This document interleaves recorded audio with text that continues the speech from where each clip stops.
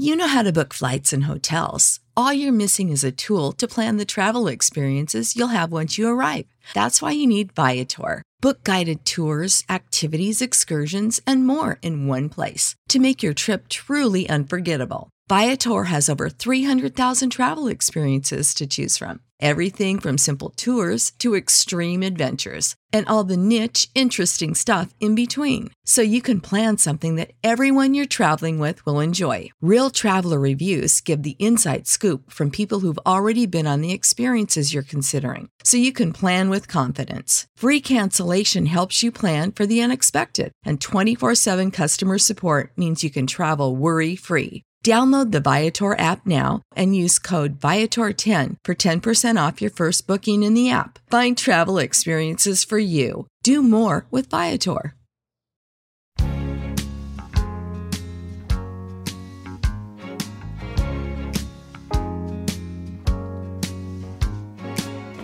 Sometimes you feel lost and far from home.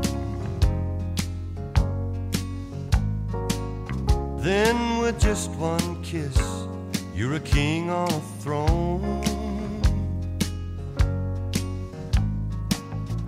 It can make you soar like an eagle, or it can make you feel meek as a dove. But oh, that's the thing about love.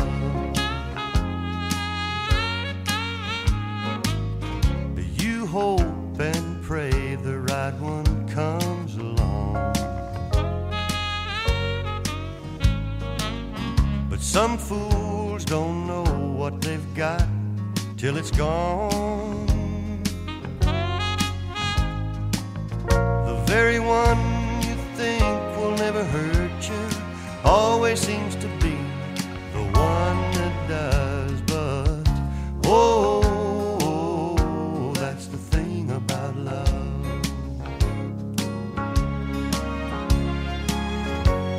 can't have it until you give it.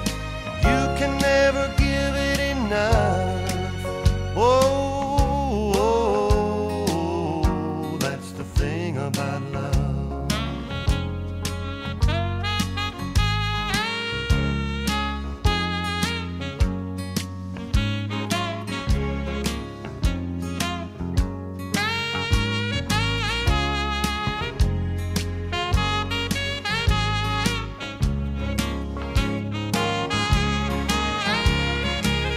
No, you can't have it until you give it. You can never give it enough. So next time you're caught in a natural flow,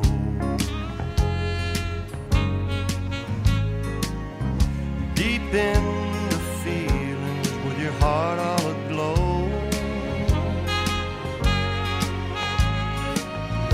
don't stop to try to understand it. Just think your lucky stars shining above and say, whoa, that's the thing about love.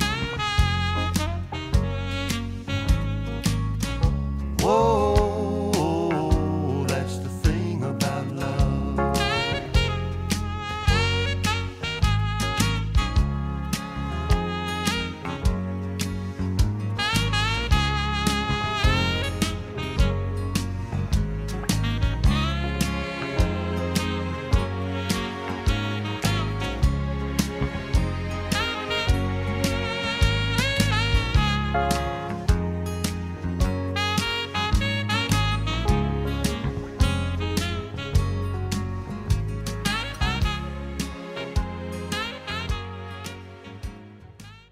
So there you had your first number one hit song, That's the Thing About Love, in 1984. But let's talk about That's the Thing About Love.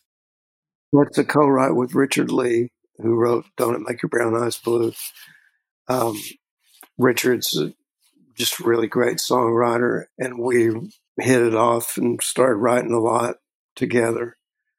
And my first B.B. King cut was a co-write with Richard as well. But at the time that was a hit, I just met Garth Fundis And he produced the record, and he had me come over and hear it at the studio. It's the first time Don Williams had ever had a saxophone on his record.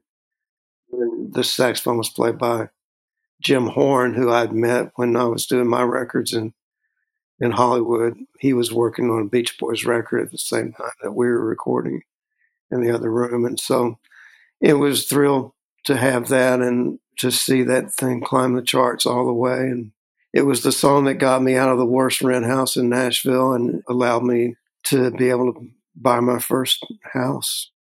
So you've written a lot of love songs that have been recorded, and this is obviously one of them. That's The Thing About Love by Don Williams. Tell me, like, it's not the easiest thing to write a love song, but it comes so naturally for you, and you come at the topic from so many different angles. Like, how do you keep writing love songs, and where does the inspiration for it come, and where did this inspiration come from on That's the Thing About Love? Well, it was an idea for a song. It sounded like a song title. You know, it's not like it was from direct personal experience or anything. It just, you know, it's just the nature of, it can be everything and it can disappear as quickly as it came, and that kind of commentary on love. But to the question of, I've got so many songs with love in the title. It's, I guess I'd like to think that, I have been with the same woman since, we met when we were 18 at North Texas State, and we've been married for 47 going on 48 years. So, all right, I got to ask you, what is the secret for our listeners to making a love last that long? Oh, probably karmic luck.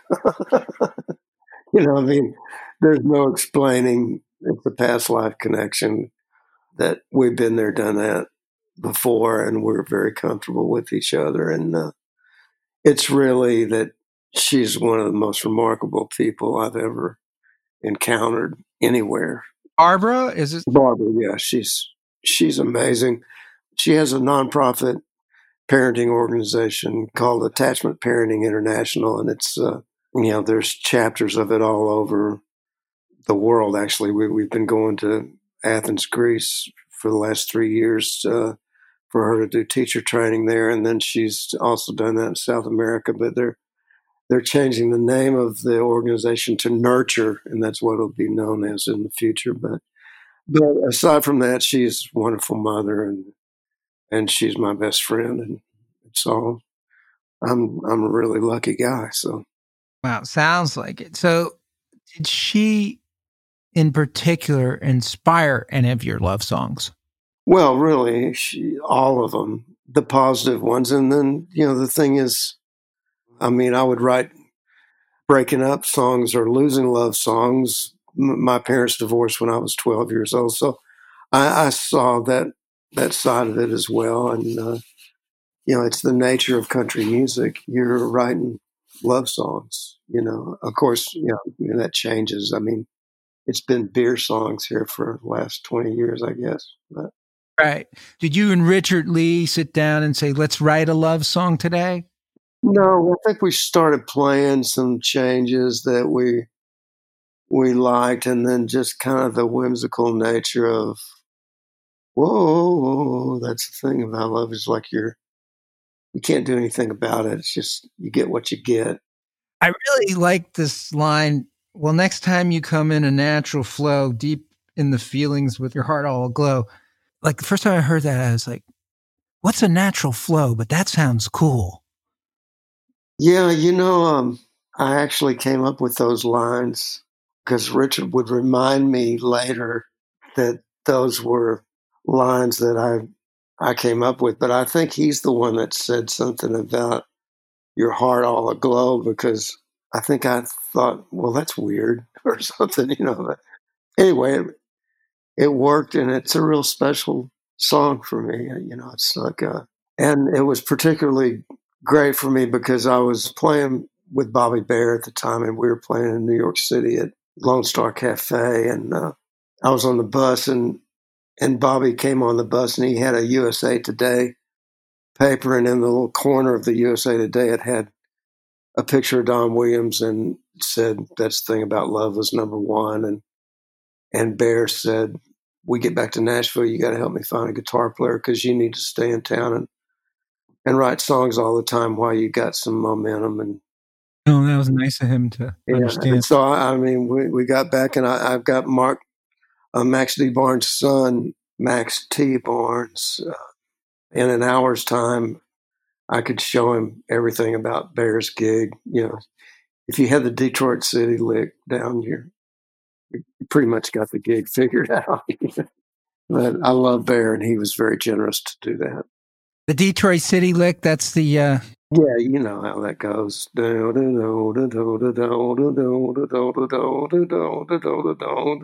know? The Mitch Ryder lick? No. Last night I went to sleep in Detroit City. I got it. And I dreamed about those cotton fields back home, You had that, you could do most of Bobby's repertoire. I love Bobby Darin. I was a fan of his from way back. And around that time, Rodney Crowell had produced a record on it. And I'd been playing with Guy Clark. That was my first gig.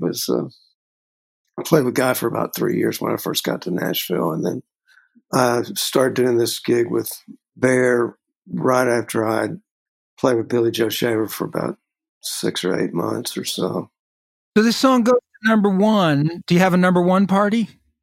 Yeah. That was, we had a number one party at Tree, and then the president of Tree, the lady that ran it, Donna Hilly, and then the other publisher, which was at that time it was Jimmy Gilmer, that was running Richard Lee's publishing company, CBS Songs.